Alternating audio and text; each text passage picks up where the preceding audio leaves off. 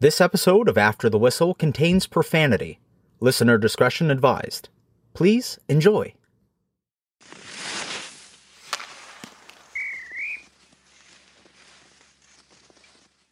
All right, Brian Gionta, what episode is it? Got no clue, buddy. You know what? It's like, is it 30 yet? Are we in the 30s? It's absolutely number 30. Nailed it. Man, listen, and it's going to be one of the best ones because I love Brian Gionta. Always have. And I miss Ribs. I love Ribs, but it's going to be great to have BG on, man. This is going to be a lot of fun. So hey, here's my morning coffee to you, BG. Welcome. I'm going to have a blast with you. I appreciate it, bud. Love you too. Ribs is having some knee surgery today. Is that a HIPAA violation? It might be a HIPAA violation. Yeah, but you know what? He's in there for COVID, but he's getting his knee. All he wanted was a COVID test. He ends up having his knee scoped. Yeah. Exactly right. Hey, by the way, before we start, I wear this hat every week, and I never plug my boy TJ Oshie's War Road. I love TJ Oshie with all my heart, and his stuff is great. His apparel line is awesome. So anybody out there, support TJ Oshie and War Road. It's awesome. Yeah, he's shameless plug. That's not a shameless plug at all. But he talk about a guy who's really made a name for himself in the game. Where did he take off? Was it after he left St. Louis, or did he start to? Took off at the Olympics. Yeah, I was right. Yeah. Yeah, I think BG, you were there too, and right? It was like he took off there for. I mean, he was big before, but that brought him to a whole new atmosphere. Yeah. Like it just, you're on that stage, and to do what he did, just unreal. Like it's insane. So I think he took off to a new era then. For sure. Yeah, he had a quote, and he kept it up too. It wasn't just then. I mean, he kept up his prowess at his penalty shooting, at his I think at his creativity, and you know we talk about this with a lot of players. There are some players that have an uncanny ability to do things when they don't have the most talent. Right? You look at guys like Luke Robitaille, probably one of the worst skaters in the history of the game, but one of the best goal scorers, scored like 700 goals. But he was not the great, fluent, fast skater. Brilliant mind, smart. Yeah. Steve Larmer, not a fast, beautiful skater, not elegant, super, super smart, 400 and something goals. TJ Oshie is he's not fast. He's not overly, bring you out of your seat electric with his speed or his dynamics, but he is so elusive and so damn smart. We've seen so many guys, and Brian, you've seen them too, guys with all the tools and no toolbox. Yep. Well, they never get anywhere. Yeah, well, that's one of the biggest differences in guys that excel, I think. You go to the local rinks, especially now. You look at all these young kids. I'm coaching 16-year-olds. Those guys are almost more skilled, can do things with the puck that I could never do. Yeah. But get people into a game situation and trying to play away from the puck, trying to find opening, trying to get yourself in a position to score a goal. That's the stuff like you can't. I like analytics. I like all that stuff, but there's something to be said about how you can play this game and what kind of impact you can have for your teammates, for your line mates, all that stuff that goes so true. Uncalculated. It's just, that's what takes you to that next level. It's the best league in the world. It's not easy to be there. And there's a ton of skilled players in this world, but it's Oshie, like I agree, not dynamic skater, but great hands and great mind. Yeah. And a great leader and a great person.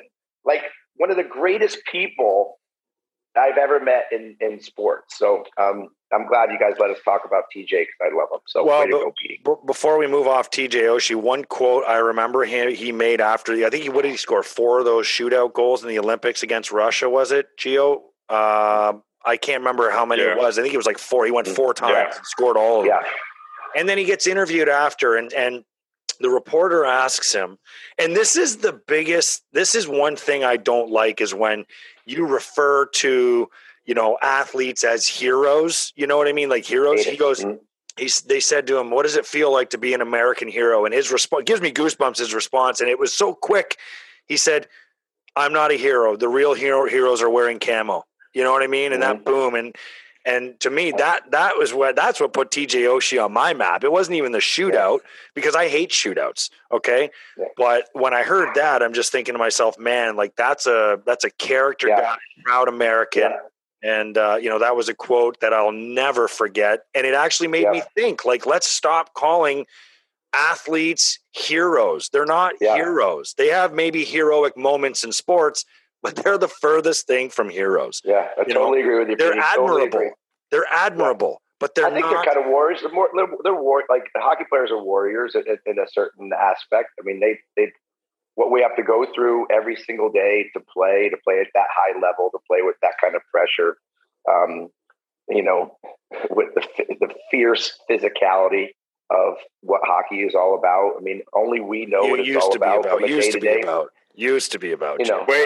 Wait, can I get into it? I've never had JR on, I don't think, in this kind of setting. So I don't know. I was only a couple years into the league and playing for New Jersey. You're in Philly, JR. Like, obviously, American kid, grew up watching you and wanting to be like you. And when I tell you, I don't know if you'll remember this, but you tried to run me. It was in Philly. Tried to run me, and I run me from sidestepped you. You smashed your face against the glass, and you're bleeding, and you came out, and you're like, I'm in the NHL right now. I'm like, oh my God. I gave myself a concussion. I think that I remember that, Brian. I really do. And I would have died if you hit me. I sidestepped him and he called me a chicken shit and he's like, chasing me around the rink. I'm like, I'm done. I'm like, Scotty Stevens, where are you? I need you as backup, buddy. 20 years later, I'll apologize, man. But I think I need to apologize to a glass a little bit more and your slowness and your quickness. So there's no need to apologize, man. We played hard. That's what it's all about. And then your friends afterwards. That's what it is. We did. Amen. That's right. That's what it's all about. So I texted you, JR. I did a podcast with someone the other day. Gio just reminded me of it, thankfully, by when you said you tried to run him. Like way to go after the real small guys. No offense, Gio, but way to go. I went after everybody. So someone asked me. They said to ask JR next time he's on with you guys. Did he run somebody over? Like hammer somebody with a great hit, but there's no hitting in All-Star games. Didn't you? Who did you run over in the All-Star game? And it was very frowned upon. 3 times. So 3 times in 3 All-Star games. 3 different All-Star games? 3 different All-Star games, 3 different hits, all against the same player. It was Alexei Zhitnik. Remember? Remember him? I played with Z. Yeah, it was Z. Yep. Why him? Why him? Because he was there. And he's just like, it just was really weird. And the first time I hit him was one thing, but then the next year I was like, well, there he is again. I'm going to hit him again. And a number of years later, it happened again. But and then I got hit really hard from Keith Tkachuk in Minnesota. Obviously, my good buddy, so it was more in play. But he lined me up right on the blue line and absolutely destroyed me. I wasn't expecting it, obviously, because it was All-Star game, but he gave me back a little bit of my own medicine. But, I wanted to do something a little bit different, and hitting in an All-Star game was definitely not expected. Whether it was frowned upon or not, but I'm always good. I'm always good for doing something a little bit out of the ordinary.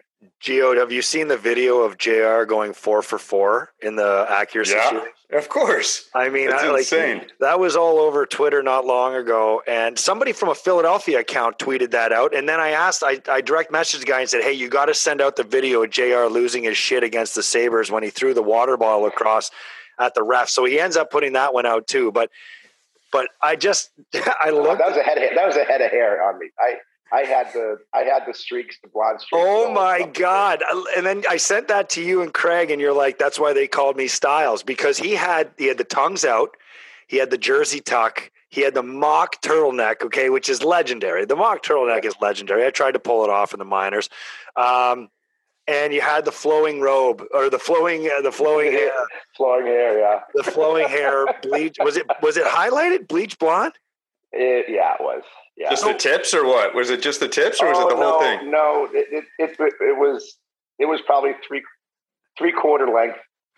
It was at the end where my roots were dark, but everything else was like bleach blonde. Do you practice for that competition before you enter it, or how are in the All-Star games? How are the skill? Gio, were you in an All-Star game? No, it had to have been the year you scored 48. No, it was Olympic year.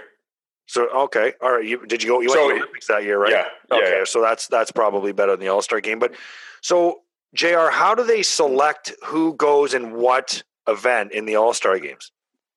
I think just obviously, what your characteristics are when you play, right? You have your guys that are really fast. That's why Mike Gartner was there. Why he did it all the time. Why Connor McDavid does it. Why Ray Bourque was always a dynamite shooter from the point. Messier was always a dynamite shooter. I think maybe only 3 or 4 of us ever have done 4 for 4. Bourque did it twice. I did it twice. You did it twice. Once. Yeah. Mm-hmm. Yeah. And listen, I was a shooter. You don't score 500 and something goals without being a shooter, Brian.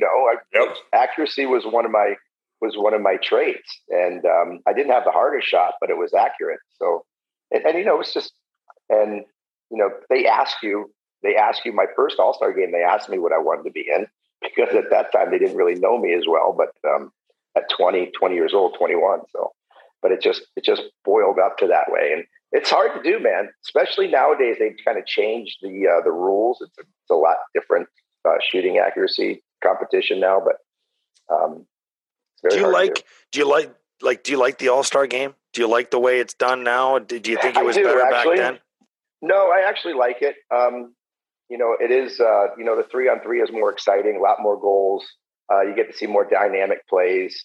I think it was getting to be 5-on-5. Guys really just didn't give a shit. They didn't work hard. They didn't do anything. It was really it was getting to be pretty much a day off for all 750 guys, not just the guys that were in the All-Star game. And people still pay money to go watch these games, and it pisses me off to see guys go half-ass and really don't even give a shit like they did later in the 5-on-5. But I like the 3-on-3. I like the idea. I like the premise. I like the 2 periods. Get it done and get out of there. Let me ask you this one more question. Sorry, Gio. I have this one more question. I'm just hanging out here. Don't worry. No. When we're talking to the All-Star, Gio, I'm joking. Gio, you would, if it wasn't an Olympic year, you would have been in the All-Star game. How many guys were hungover or drunk come puck drop? Hungover, yes. I'm the only one that I can remember drinking beer between periods in Toronto. Yeah, in between periods, I went and I threw down 2 or 3 Molson Canadians in between periods. Everybody's like, "What are you doing?" I'm like, "I'm having a beer. It's fucking All-Star game. It's a celebration time, man. This is our break, right?" But I went on there and I played hard and I worked hard. I think I hit shit in that. So maybe it was an accidental hit. So you mentioned Connor McDavid, and I think we got to talk about what's going on with the Oilers. I mean, it's crazy how they had this unbelievable start. Tippett had an interview. I hate to put a date on this on the day that we're recording this, but last night they lost to the Rangers, and he had a very honest. Goaltending wasn't very good. Mistakes were bad. Guys took bad penalties. So I don't know if he's just airing it all out there to try to save his life. But I mean, eventually there will be a coaching change. But how's Connor McDavid feeling? You guys were star players on your team. How's Connor McDavid? Gio, I'll start with you. How's Connor McDavid feeling? I hate to put aside Leon Draisaitl too, because he's a huge part of that. But Connor McDavid's the face of the league. Well, I mean, listen, these guys want to win, and you get to a point. I'll use Ovi as an example, right? Like scoring goals, dominating the league, being a huge star in this league. But but it still doesn't fulfill the winning. Like, you want to win. You're a competitor. You're in the game. You want to win. And you want to be on a team that's going to compete and going to win. And I think Ovi realized that, hey, it's not about me scoring 50 every year, even though he does, but it's about me winning. And what can I do to help the team win? And unfortunately, it falls on the star players because they're the face. But Draisaitl, McDavid, they're pissed off. They're trying to find answers. They carry that team a lot of the time, and it becomes extremely hard. Now throw in that you're in a Canadian market. You know what I mean? On top of that, you are going to be so scrutinized no matter what happens, no matter what is going on, and you need to find a way to win. So that added pressure just continues to build, and it becomes a drag in the room. And it's not that, like O'Reilly had said, where you lose the fun of the game. It's not that it becomes just such a chore to go to the rink and try to find answers and try to find ways to get back in the winning win column, that it becomes a constant drag mentally and physically every day to go to the rink. And it's extremely hard for those guys to do it day in and day out, and now do it in Edmonton. It just especially there. And Gio, you're exactly right. The expectations, because that is a championship city. I mean, Gretzky, Messier, Curry, all those guys made that a championship city. So they want that to return with the best player probably ever to play the game, and at least most talented player with McDavid. But if I'm McDavid or I'm Draisaitl, I'm losing my shit. I am fucking so mad. I'm screaming in that locker room. I'm yelling at my entire team saying, what the fuck, guys? How many more games does Leon and I have to score every single game? Like, they were winning the stat, but just the season. The stat is like every time they're not on the ice, the team's outscored 2-1. Well, which is why I'm saying, listen, there comes a point when it doesn't matter how good you are, two players aren't going to carry a team all year. You can't. You need everybody pulling their weight. And this team has a terrible reputation of not supporting their top players.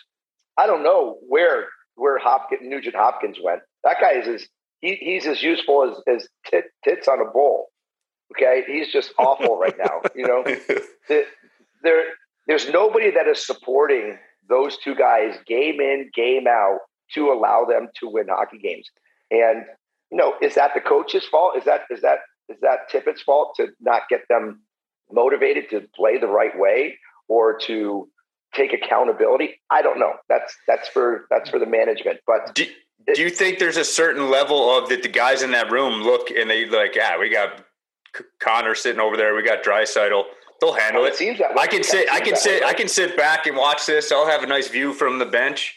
I can go out and get my 10 minutes, and they're going to win us the game. You know, it goes to show you again what we talked about before about being a smart player and having all the tools. This is another aspect. Like, superstars are superstars for a reason, because they show up every single game. Connor McDavid shows up every single game. Leon Draisaitl shows up every single game. And I don't know what these kids are doing or what these players are doing watching and not following. They always say, you don't have to be a good leader. You don't have to lead. But if you're not a leader, you better be a good follower. And Edmonton has terrible followers. Terrible. I remember, I'm going to tell you guys a story when I was working for that other network that used to do the National Hockey League. And I was watching Edmonton play Detroit. And I think we talked about this, PD, at one point. It was the worst hockey game I have ever seen play by an NHL team. The Edmonton Oilers were so bad. Detroit was the last place team in the league. This is about 3 years ago.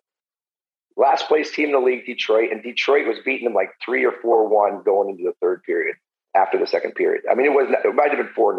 It was the worst performance I've ever seen. It's a waste of my time. I flew to New York to go, away from my family, to go on television, to watch this game and report on this game. And it was the worst 3 hours I've ever seen watching a sporting event, and it was a waste of my time. So I ripped them on television. I ripped them something fierce. The next week was All-Star Game in St. Louis, and I'm sitting on the red carpet getting ready to do interviews with everybody coming down.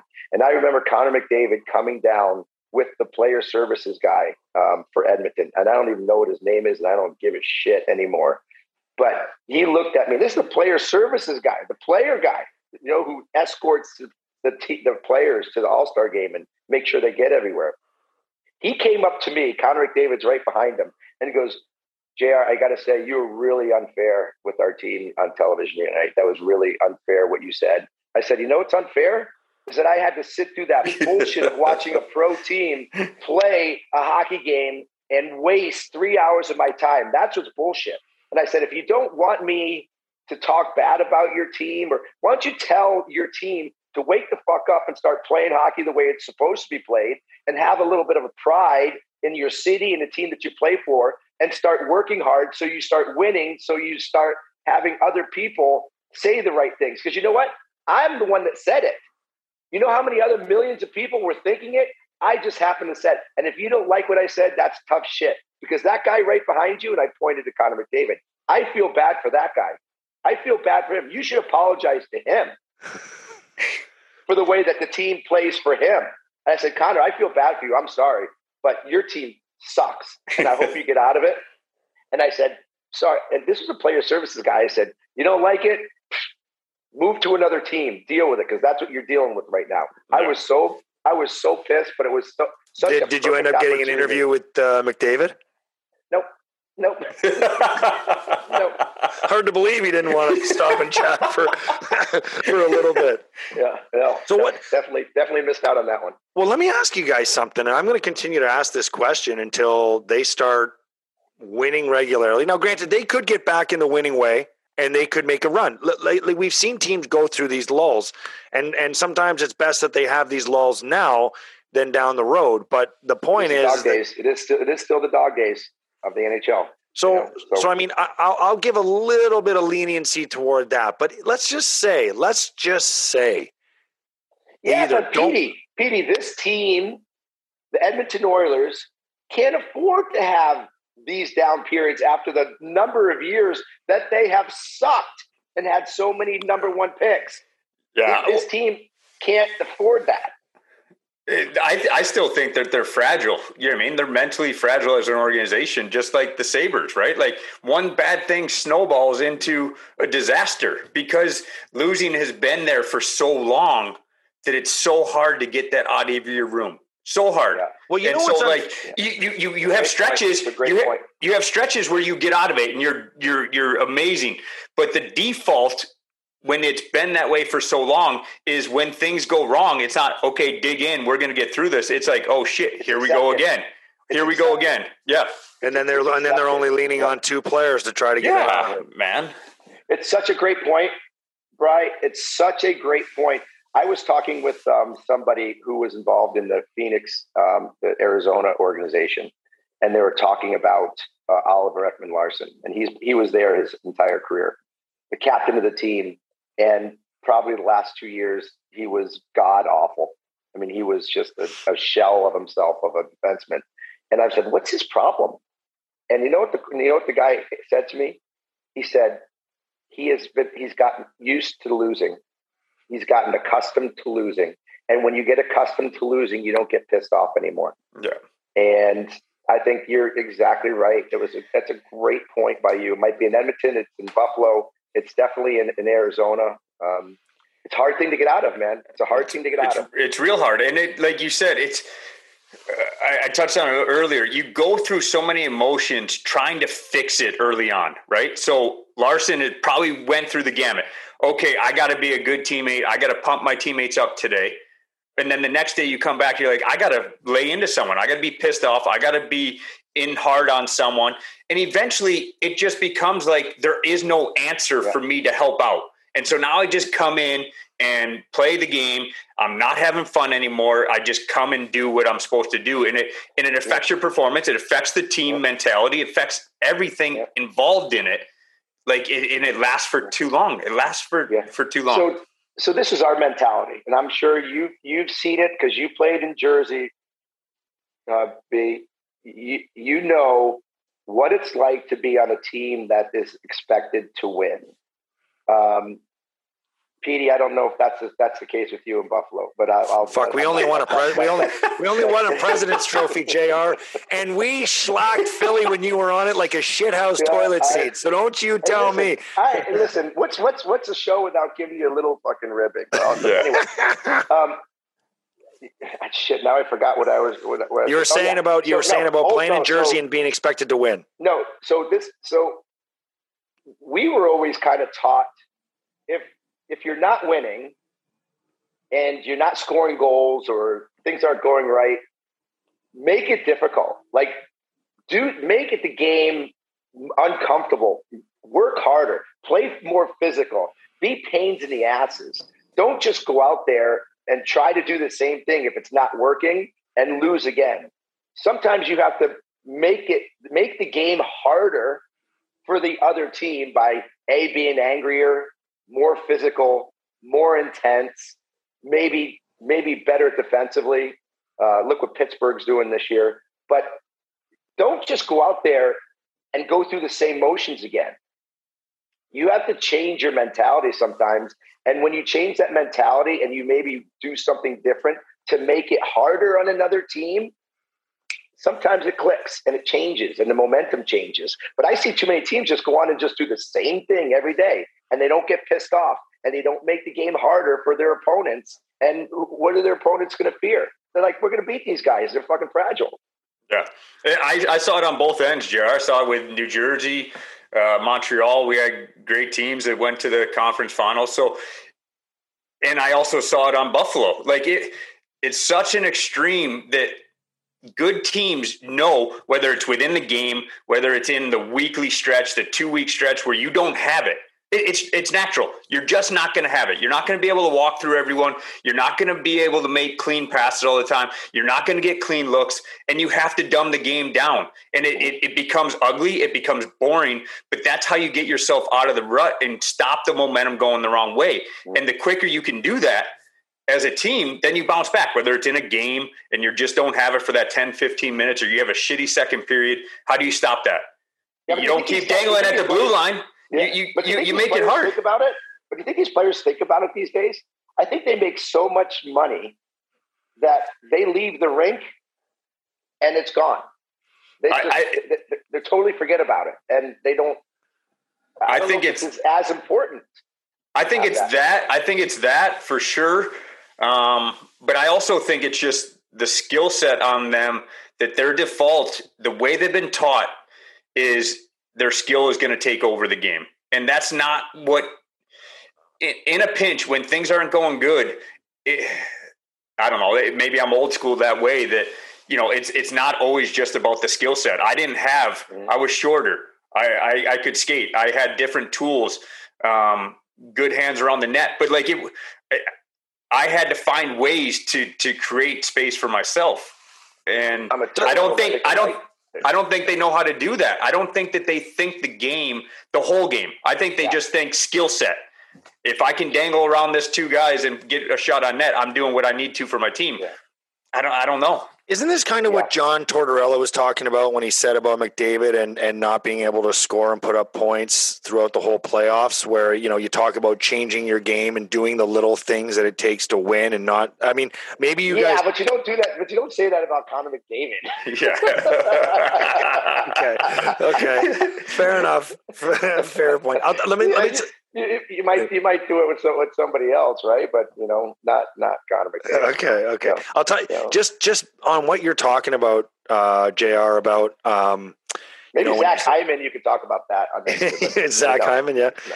When I was in Jersey, I played 1 year in New Jersey, and I came from Buffalo. And I've always said, and I just said it recently in another podcast, I said, if I had spent 5 years, if I was lucky enough to make New Jersey with Lou Lamoriello and spend 5 years there, and then go to another team, I would have played another 5 or 6, not just one more. I didn't realize how unprepared I was for real professionalism until I got to New Jersey. So we had won 9 games in a row in New Jersey, and then we lost the 10th.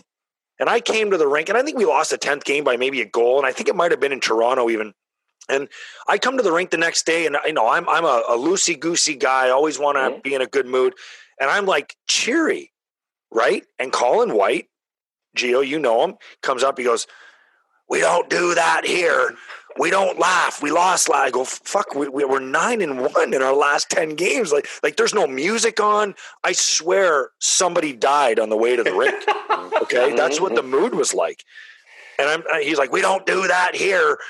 That's minor league shit." And I'm just kind of like, you're serious? He's like, "Yeah, I'm serious." And that's when I kind of realized, I was like, man, we really think different. Well, we don't.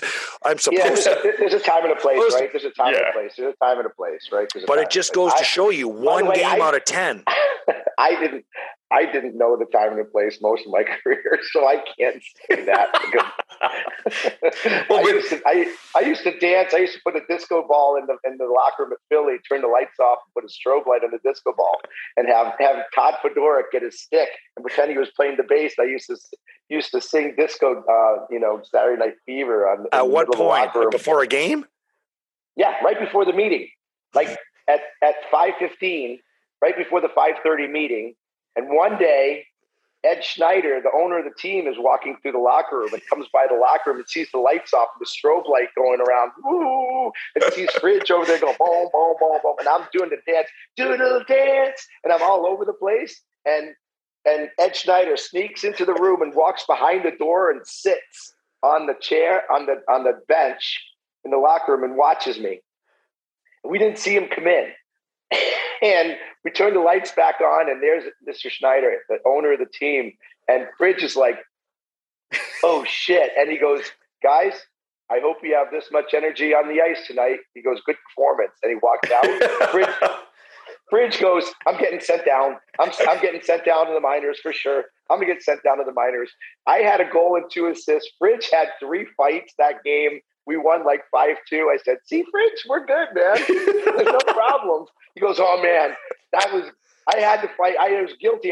The owner was going to send me down because I was playing the bass. I'm never doing that again, JR." Next game, we do it. You know what? On that note, and then I want to talk about the Rangers, who I think have the number 1 candidate for GM of the year. Tell me about the dance you did in that exhibition game in Vegas. Was that spun? You were over checking on the glass. Yeah, the glass broke. It was in Vegas, right? And it was at the MGM Grand, and it was a terrible arena. It was old and decrepit, and the glass was old, and the glass broke. And they were having trouble fixing it, whether they didn't have a replacement piece of glass or they couldn't fit a new piece of glass into the dasher. It was taking like 15, 20 minutes. Everybody was getting restless. So I went over there. I'm like, "Boys, let's get it going." It's like, we're trying. And, the Bee Gees came on, "You Should Be Dancing." And I love disco, man. I love music. Sounds like it. So I just start moving a little bit on the ice while I'm watching the guys fix it. Still, everybody's kind of meandering.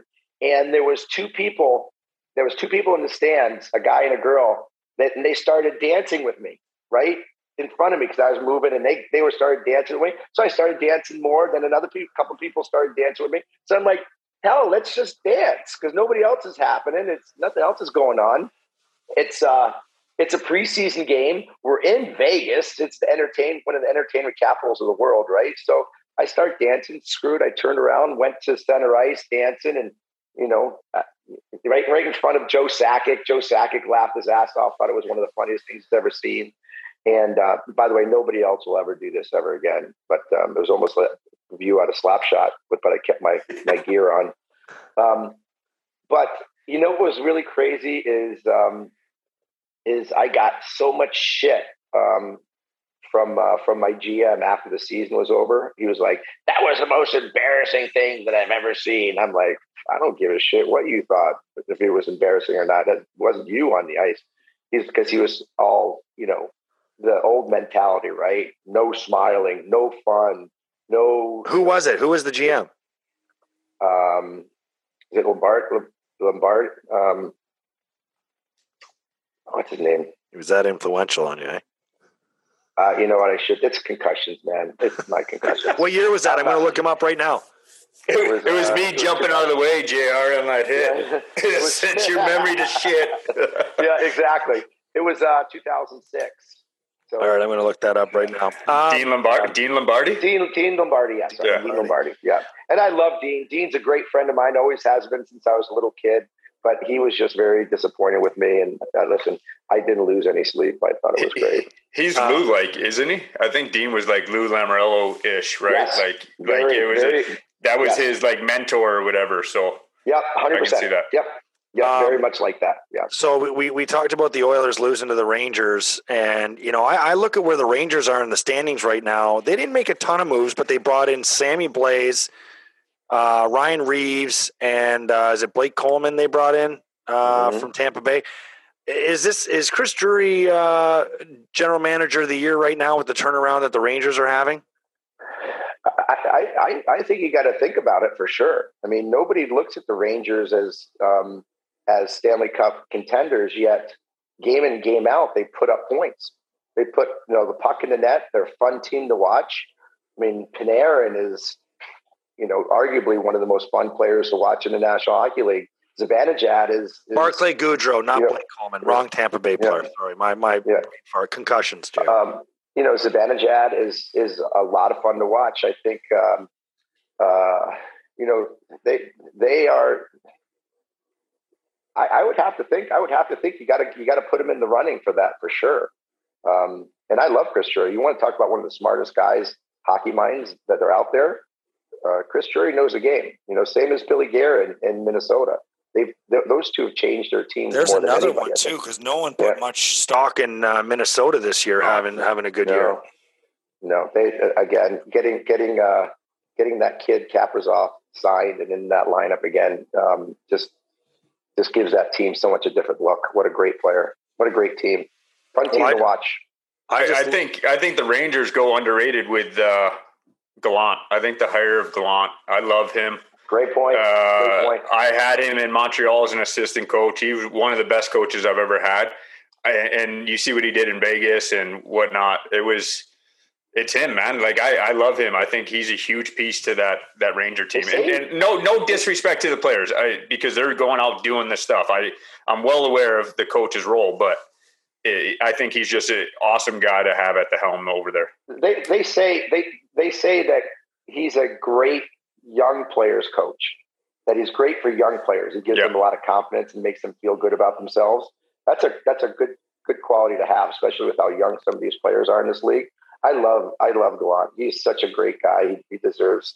I mean, I thought he got unfairly fired a couple times, but I'm glad to see he's really doing well. It's a great point by you in New York. Great point. A lot of love for the Americans on here today, but I got to just throw one more in there. How about Chris Kreider, 20 goals already? Awesome. Boy, that guy last 2 years has changed his whole mentality on the ice. That guy has taken and he doesn't get the accolades that he should. But here's a guy who a couple years ago did nothing for me and was almost again all the tools, no toolbox. But he found his toolbox. Yeah, I was going to say that, JR. I was going to say that he's a BC kid too, BC grad, or I don't know if he grad, but BC kid. And that I'll forever be a little disappointed because he ran Price in the conference finals. He doing Blade first. Yeah, I heard Price. That was our chance to win a cup in Montreal for sure. We had a team that could have. You think that was on purpose? Listen, I don't know him. I've met him a few times. I don't know him well enough to know, but I've heard he's not the sharpest of guys, right? So it could have just it could have just been that he was out of control, and like you were saying, like he's someone that's finally putting it together. He was probably just out of control, young in the league, just going hard to the net, and and took him out. Like so, I think he has changed the game. I think he's added some of that smarts to it. And it's paying off for him for sure. But that's awesome. Yeah, I agree with you. Yeah, he's definitely has changed his game and is more consistent now. Consistency is what's made him that much better, for sure.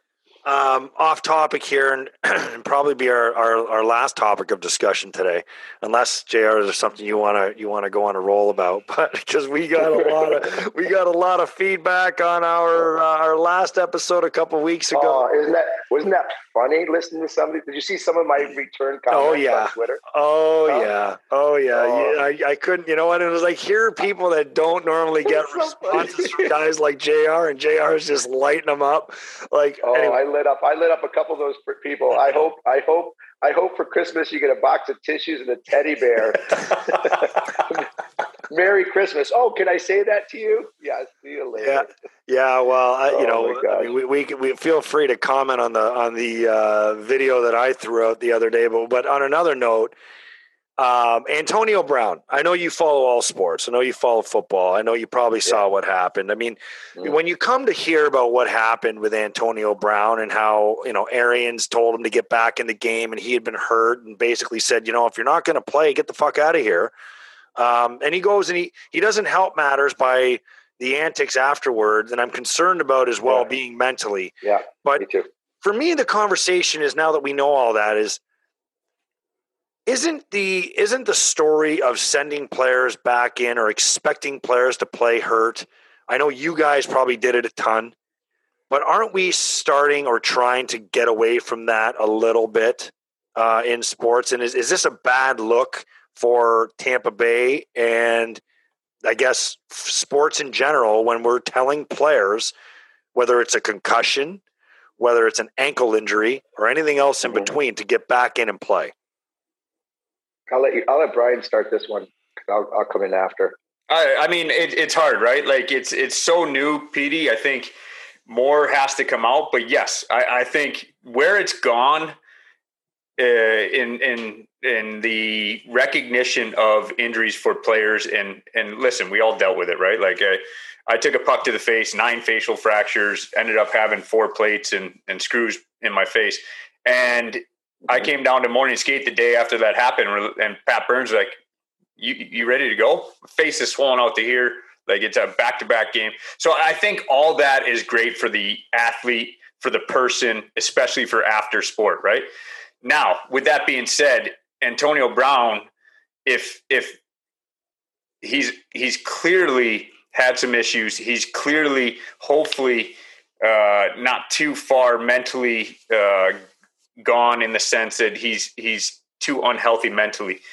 If he has spun this and turned it back on the team that he really had an injury and it wasn't, then that's on him. If he had an injury, he was missing stuff, he was out, he was not expected to play, or he gave the expectation that he was not ready to go, then it's completely on the Tampa Bay Bucks. Like you can't force a guy to go into. Well, Ian Rappaport did say that he was even questionable for the game. So then it's on the. It needs to be. It shouldn't be done on the sidelines. That needs to be done before the game in the locker room. That needs to be. Are you ready to go? If you're not ready to go, don't dress. If you're not ready to go, don't come on the sideline. Don't dress. You're just like everyone else, right? So that's hurt. That had to have happened before, not mid-game. I totally agree with you, and I totally think that they mishandled it all the way around.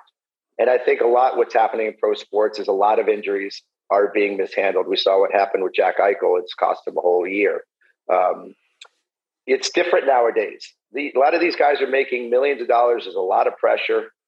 If they don't feel ready to go and they're very adamant about not playing, I can see the snappage happening and the pressure of having to play. And my only issue is the way that Antonio Brown decides and makes his decisions to show his opinions is 100% a problem and is concerning.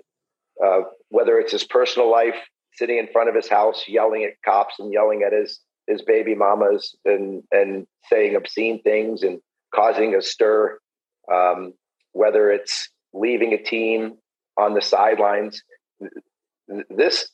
these decisions lead to something more mentally. Now, this guy's had 9 lives. He's had more lives than anybody I can remember in football.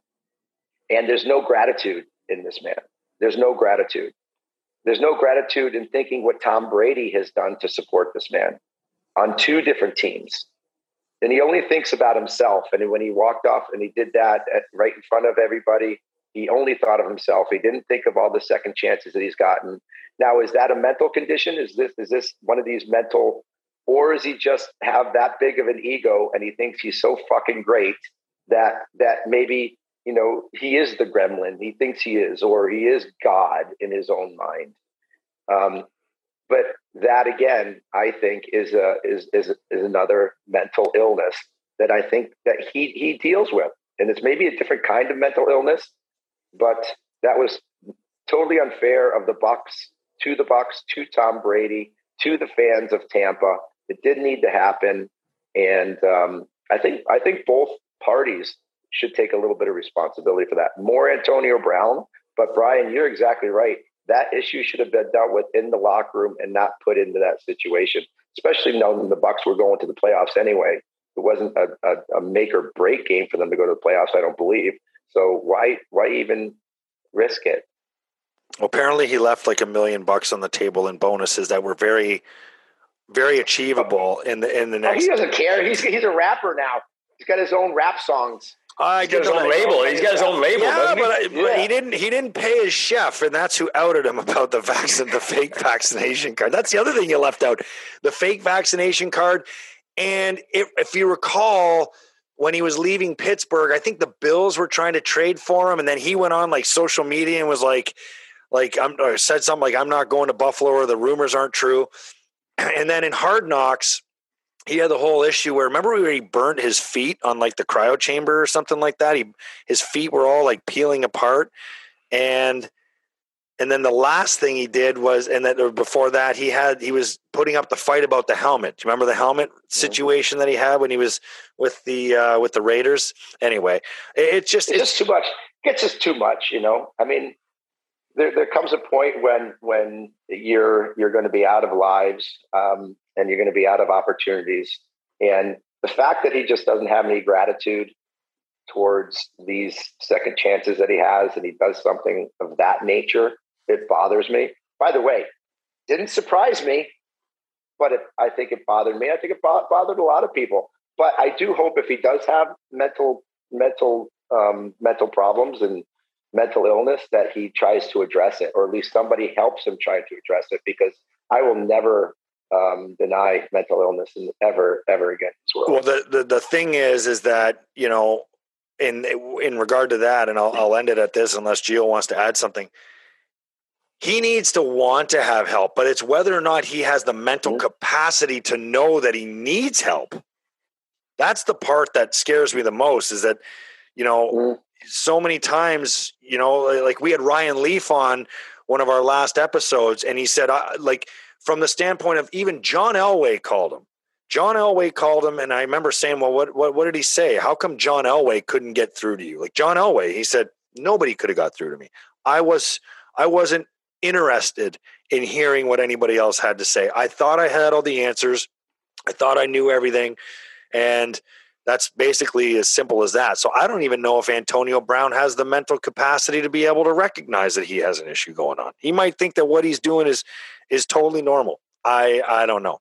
But what I do know is, by the way, I would not bet against what you just said.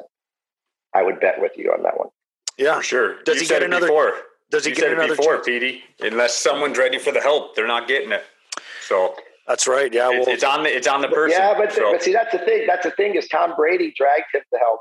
Tom Brady dragged Antonio Brown and put him in his house. You know, put a roof over his head, gave him a team to play for. You know, supported him. Like, how does Tom Brady feel watching that happen? I mean, I would think that the disappointment in him is, or at least the concern would be off the charts. Yeah. You know? Well, so I'll tell you what, I look forward to next week. Anything else to add, Gio? You got anything? I got nothing, buddy. It was nice to be on with JR. Well, then you have to come on. Thanks, man. Thanks, you have to come on with us next week. Awesome. Well, you keep us separated, right? Like I have the show without one of the best American captains of all time, right? Thanks, buddy. Yeah, absolutely. We had a treat today. Next week, we got Riv back with a bum knee and COVID.